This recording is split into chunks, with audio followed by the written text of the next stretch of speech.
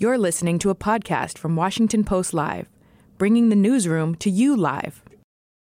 Hello and welcome to Washington Post Live. I'm Michael Duffy, opinions editor at large here at the Post.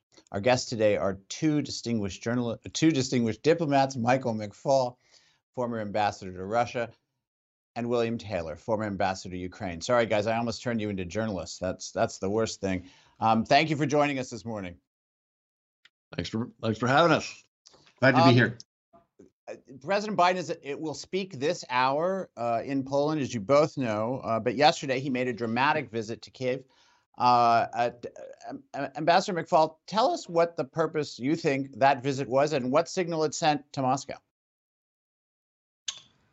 Well, I think the purpose, which I fully support, was to signal to the Ukrainians that we are with them.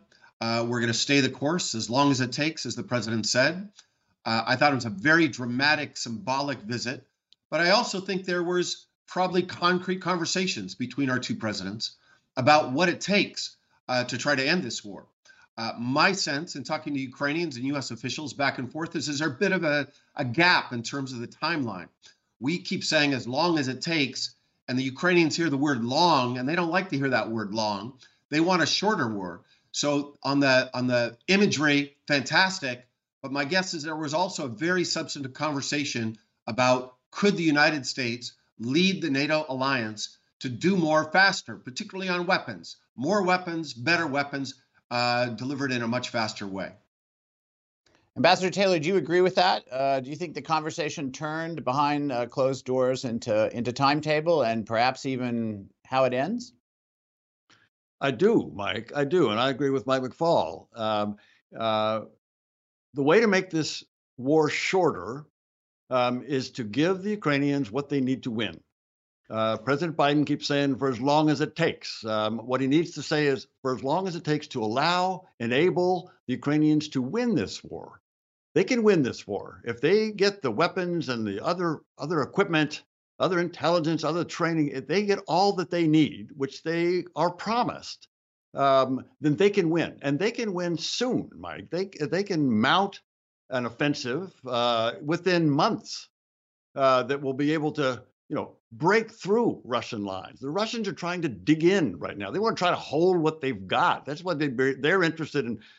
Stopping this at a ceasefire. They know they're losing, so they like to hold on to what they've got. And the Ukrainians don't want that. The Ukrainians want to end this war soon, and they can if we give them the weapons, as Mike just said. To both of you then, do you think that an offensive by the Ukrainians is possible, and what each of you might think is needed to bring that about? It sounds like in the next 90 to 120 days.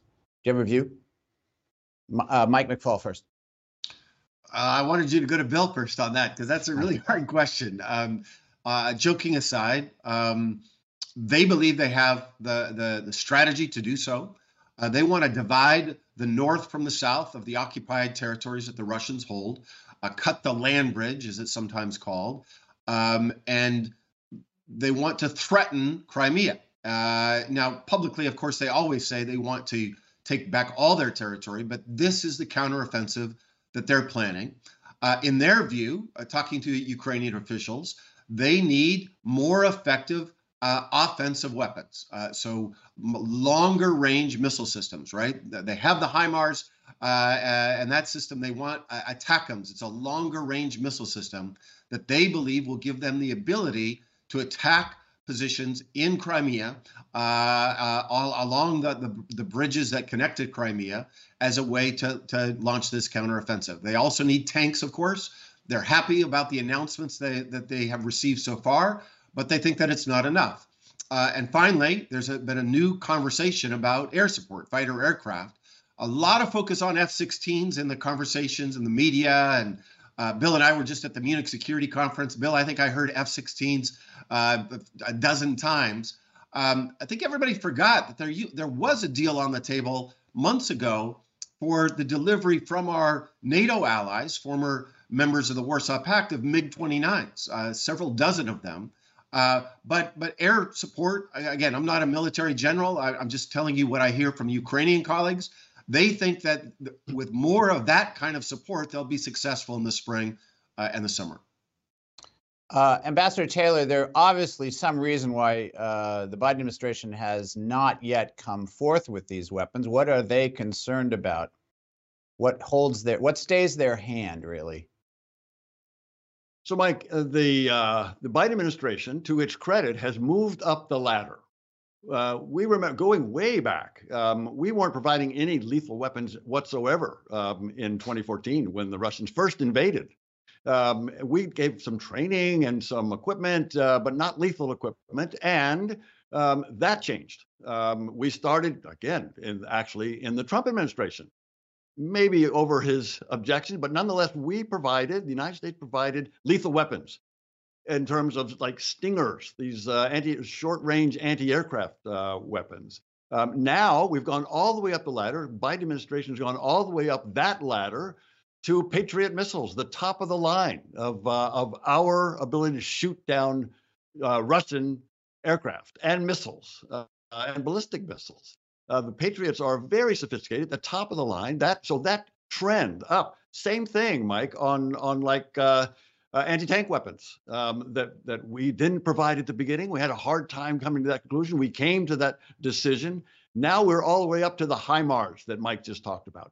We never gave them tanks and other armored equipment. Now we are giving them Bradleys and Strykers and Abrams tanks. We've all begun. So the answer here, Mike, is that it's taken some time for the administration to make the decision on what to provide. Some of it has to do with logistics. Some will have to do with training, which we already talked about. But some of it has to do with just a hesitation to provide the most sophisticated weapons we got. The Biden administration has moved in the right direction, and I think they're not done. I think they will make some more decisions soon. Ambassador McFaul, do you see signs elsewhere in Europe that support for more military aid is growing, or is that perhaps hitting a plateau? Talk to us a little bit about how our NATO allies are, as we've moved up the ladder, what's the status of their support for this? Because, of course, they're closer. Well, they're having the same domestic debates that we're having within their governments and within their administrations. Just talking to a very senior German official a few days ago in Munich, he recounted for me that the very difficult decision for them to take to provide tanks. And they're a little disappointed, by the way, that after they made that very hard decision, they expected others to come into the fore that have German-made tanks, and they're disappointed that they didn't follow them. So I think this debate is a hard one in all the capitals of Europe. I don't want to claim I'm an expert on all countries in the alliance. What's striking to me when I look at public opinion polling, however, including in Germany, is that societies seem to be ahead of their elites right now in terms of support for Ukraine.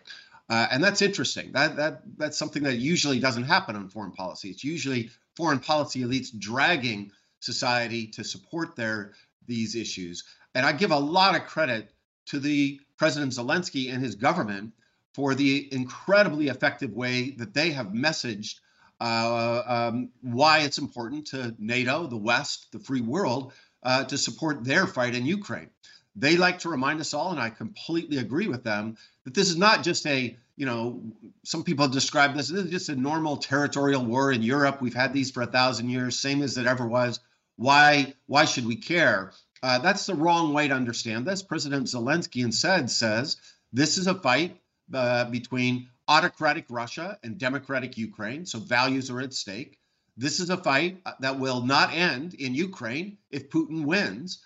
And if he succeeds in Ukraine and transforms, God forbid, Ukraine into some forward operating base for the Russian military, guess what? Our allies will feel much more threatened, and we'll have to spend more money and send more American soldiers to the front line to defend our NATO allies. So it's not just something that can be contained in Ukraine in terms of security. And then finally, we know what wars in Europe look like when they're wars of annexation. In many ways, the United Nations was created in 1945 to end wars of annexation. And by the way, another very big principle embodied in the beginning of the United Nations was to end empires. And for decades after that, we spent a long time decolonizing the world. Those were fantastic achievements, even in the construct of a Cold War. Today, those norms are being threatened. We cannot allow annexation to become normal again. If you think about that, if we're back to that, that has implications for all over the world. That's an anarchic, very dangerous world that I don't want to go back to. And same with colonization. Let's be clear. Putin is trying to recolonize Ukraine after independence 30 years ago. Imagine that in other countries, other places around the world, that 30 years after independence, the British or the Portuguese or the French decided, hey, wait a minute, I want to go back in and try to recolonize. We have no interest in seeing that. I think Zelensky talks about that in the right way, and I hope the rest of the world hears his message. Ambassador Taylor, because President Biden's in Poland today, it's worth spending a moment on that. There's some speculation that attends the visit that the NATO's presence in Poland will increase, perhaps coming out of this session, along the lines of what Ambassador McFaul was suggesting, perhaps. I have a question about what some 8 million Ukrainians have left Ukraine. That many of them have gone to Poland, many have gone to Germany and other countries surrounding Ukraine. What pressure does that put on some of those countries? And has it had an impact on their support for the war, or at least their aid to Kyiv, that you can see? It is not, Mike. It is amazing the support that the Europeans have provided to the Ukrainians. Not just military; they provided some military, as we just described. However, we've both been, Mike and I have both been into Kyiv, and in getting there, you go through Poland. And what's striking about Poland is, as you say, there are millions of Ukrainians there, mostly women and children, some other families. They are in homes. They are in Polish homes and hospitals and schools and jobs. The Polish people have been amazing in their welcoming to the Ukrainians. They know that this is not permanent. They know that the Ukrainians want to go back, and many have. There's a flow back into Ukraine from Poland and from the other East European nations that we're seeing, because the Ukrainians want to go back to their home. They want to rebuild Ukraine, and they can do that at home, not in Poland or in other places. But the outpouring of support. Not just Poland, by the way. It's also in Slovakia. It's also in Romania. It's also little Moldova has welcomed the Ukrainians in as well. And that strong support, Mike's right about the European publics leading the elites. In the United States, the support has been very strong, and bipartisan. So this is an indication of where the United States and the alliance that the Biden administration has put together stands with regard to these movements. Ambassador McFaul, last week the Post reported that the Biden administration believes the next several weeks are particularly critical as the Russian military mounts what everyone seems to think is an offensive of some duration. What is the broadest concern there in terms of this happening in the winter? And of course, they had been pushed back on their heels in late fall. What are the stakes now for Putin, since he hasn't been coy about telegraphing this? Well, you're right. There's an anticipation of a counteroffensive, and some already said it started. Again, former generals that are more expert on these things than I am, always caution that they have shown little ability to move in a counteroffensive way so far, and nothing's really changed in terms of their capabilities and logistics to suggest that they'll be successful. But if you watch Russian press and listen, I fully expect that there'll be something major coming forward. Mr. Putin obviously is frustrated with the conduct of the war. He changed the commander in charge recently. You don't change your generals in the middle of a war when you're winning. You change your generals when you're losing. But he also thinks that time is on his side. He thinks that Russia has more people, more soldiers, and that's a fact, they do. And he's counting on us to fade in terms of staying the course. He's counting on us to lose interest, particularly the United States of America. And he thinks that when that happens, that will turn the tide in terms of the balance of power on the battlefield. And I think it's important for us to prove him wrong. Ambassador Taylor, one of the surprising things to some folks through the last year, through the first year of this war, has been the resilience of the Ukrainian military. You noted, I believe, that NATO had been doing some training in previous years after 2014, but have you been surprised by the sophistication and resilience of the Ukrainians, and what do you most attribute it? You know the country. So, Mike, the Ukrainian people are the source of that strength. The Ukrainian people are the ones that have supported their president, President Zelensky. President Zelensky represents them. That's a bond between the two, between the president and the people. And that then translates into the military. The military has been, as you say, they've been training with NATO forces, NATO trainers, NATO equipment, NATO experience, NATO tactics since 2014. More intensely, of course, since February 24th, have these weapons gotten in. So the Ukrainian military, no, it's not a surprise that they're fighting. We knew they would fight. What was surprising was the Russians did so poorly, fought so poorly, and the Ukrainians took advantage of that. The Ukrainian military, led by a very savvy, sophisticated General Zaluzhny, very closely supported by President Zelensky, has been brilliant. When we go back, when military historians look at this campaign, they're going to be learning lessons from General Zaluzhny and the Ukrainian military about how to use forces and how to send fake messages, false messages, feints to the Russians, and then attack where they're not expecting it, and succeeding. And if they get the weapons and the support that they are promised, that as President Biden says, as long as it takes, and I would add to win, as long as it takes to win, they will be able to do that. And getting to your point about timing, they need it soon. The Ukrainians need that support right now so that they can take advantage of the relative weakness. I mean, the Russians take time to mobilize. They take time to train. They take time to get these new forces to the front. And the Ukrainians can, if they can strike first or strike back as a counteroffensive, then they can win this war. Ambassador McFaul, you know, in Russia, public opinion isn't quite as important as it is in a democracy. But have you seen any evidence in the last year or recently that what people in Russia think matters or puts any pressure on Putin, especially as casualties mount? Yeah, Mike, that's a hard question because A, it's not a democracy, so he's not thinking about the next electoral cycle. And B, we don't have very good ways to actually measure public opinion in Russia. We need to be honest about that. If I have one critique of some of our Western newspapers is they publish opinion polls from Russia.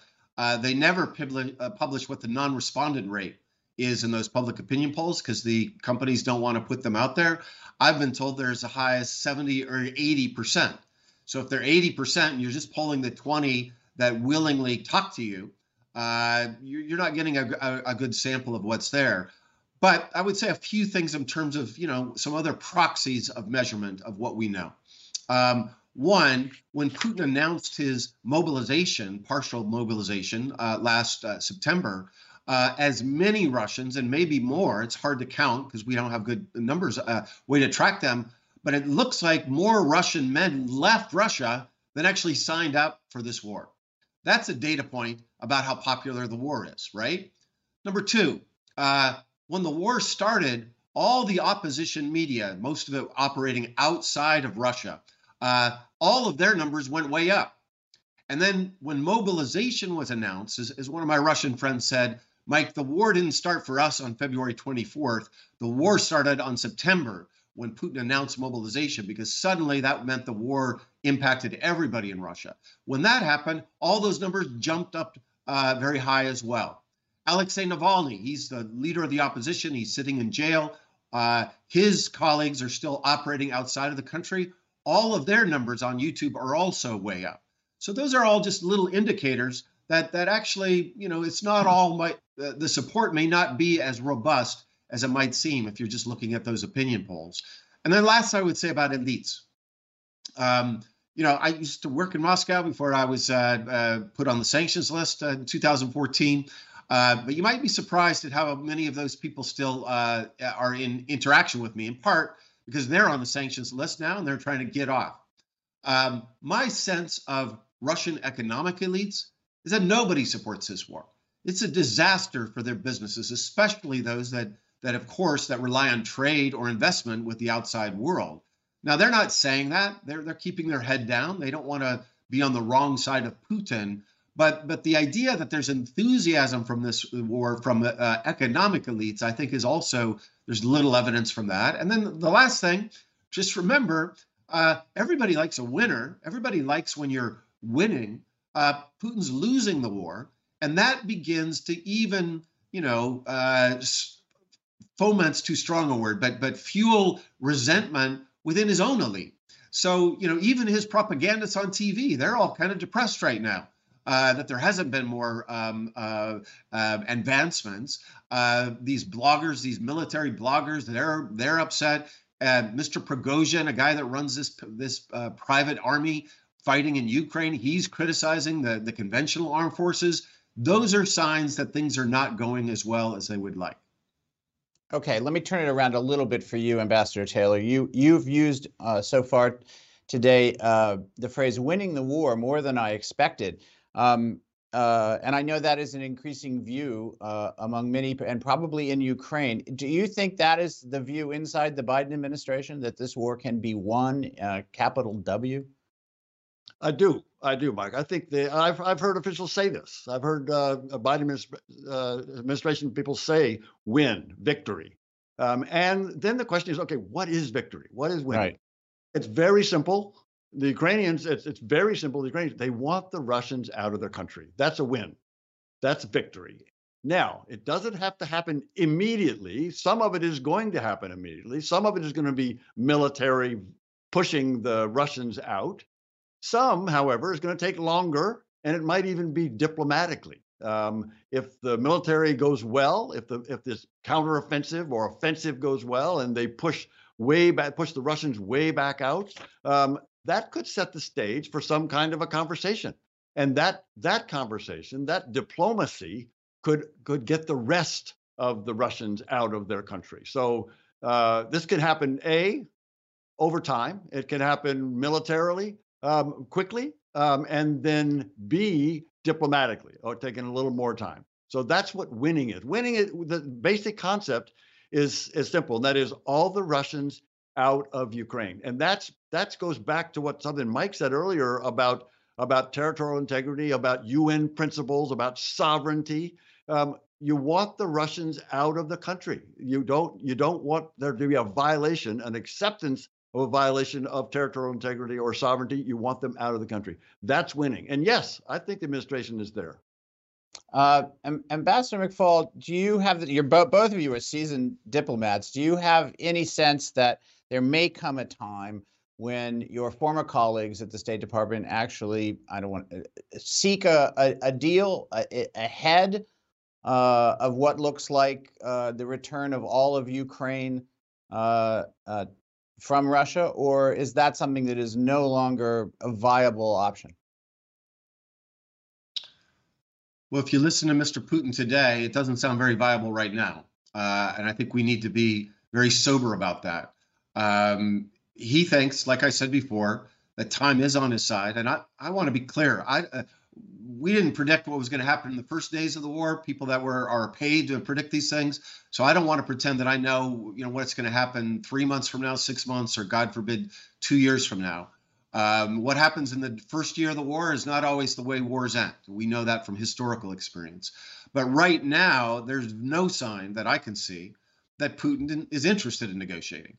At a minimum, if you listen to him closely, he wants to, quote unquote, liberate the territories that he annexed on paper. He had a big ceremony where he annexed 4 regions of Ukraine and said these are now part of the Russian Federation.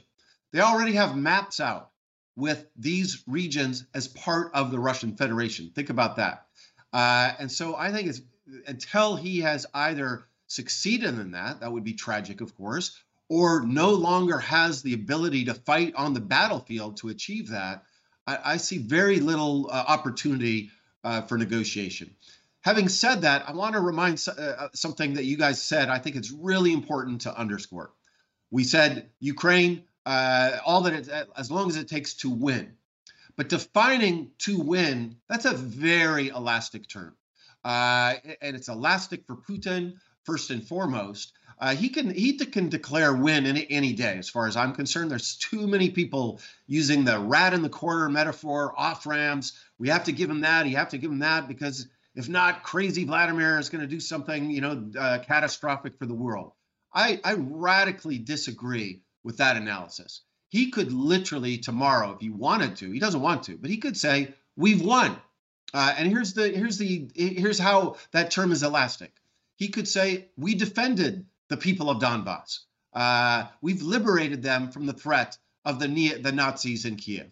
And most importantly, he could say, we were threatened by attack from NATO, and we stopped that attack in Ukraine so that it didn't come to Russia. I think our listeners, our watchers need to understand that when you listen to Putin speak, and you listen to Russian government officials speak, and their propagandists on TV, they never talk about the war with Ukraine. They talk about the war with NATO that they are fighting. After all, how do you explain otherwise how they're losing to Ukraine? That makes no sense from their mentality, the way they set this war up. They always describe this as this war against NATO, and they akin to the war against the Nazis back in World War II. So stopping NATO, that could be the definition of win if Putin wanted to take it. Tragically, I don't think he's there yet. Ambassador Taylor, we only have a minute left, but since we're talking about understanding Vladimir Putin, what did you make of his remarks overnight about suspending the START treaty, which of course dates to the Reagan era and limits nuclear weapons? Well, actually, it's the New START treaty. It dates to the Obama era, and Mike will know about this. And it's a disappointment that they have not allowed inspections. They've not even taken the opportunity to have a conversation with the Americans about extending the New START treaty. So this is irresponsible. This is of a piece with the Putin administration's work. Ambassador McFaul, yeah, you agree? Other thoughts about that statement, which was tragically, I do agree. I was part of the team that helped to negotiate the New START treaty. Flew with President Obama to Prague when he signed it with President Medvedev. It was a major achievement. We got rid of 30% of the nuclear weapons in the world. That's good for the United States, good for Russia, good for the world. And importantly, that inspections regime helps to reduce uncertainty in both countries about what the respective countries are doing with nuclear weapons. So this is a giant setback, tragically, for the United States and Russia. I hope it's a temporary setback, but I fear it's a long-term setback. You have both been terrific. Unfortunately, we're out of time. Michael McFaul, former ambassador to Russia, thank you for joining us. And Bill Taylor, former ambassador to Ukraine, thank you as well. Thank you, Mike. Bye-bye. Thanks for having us. Thanks for listening. For more information on our upcoming programs, go to WashingtonPostLive.com.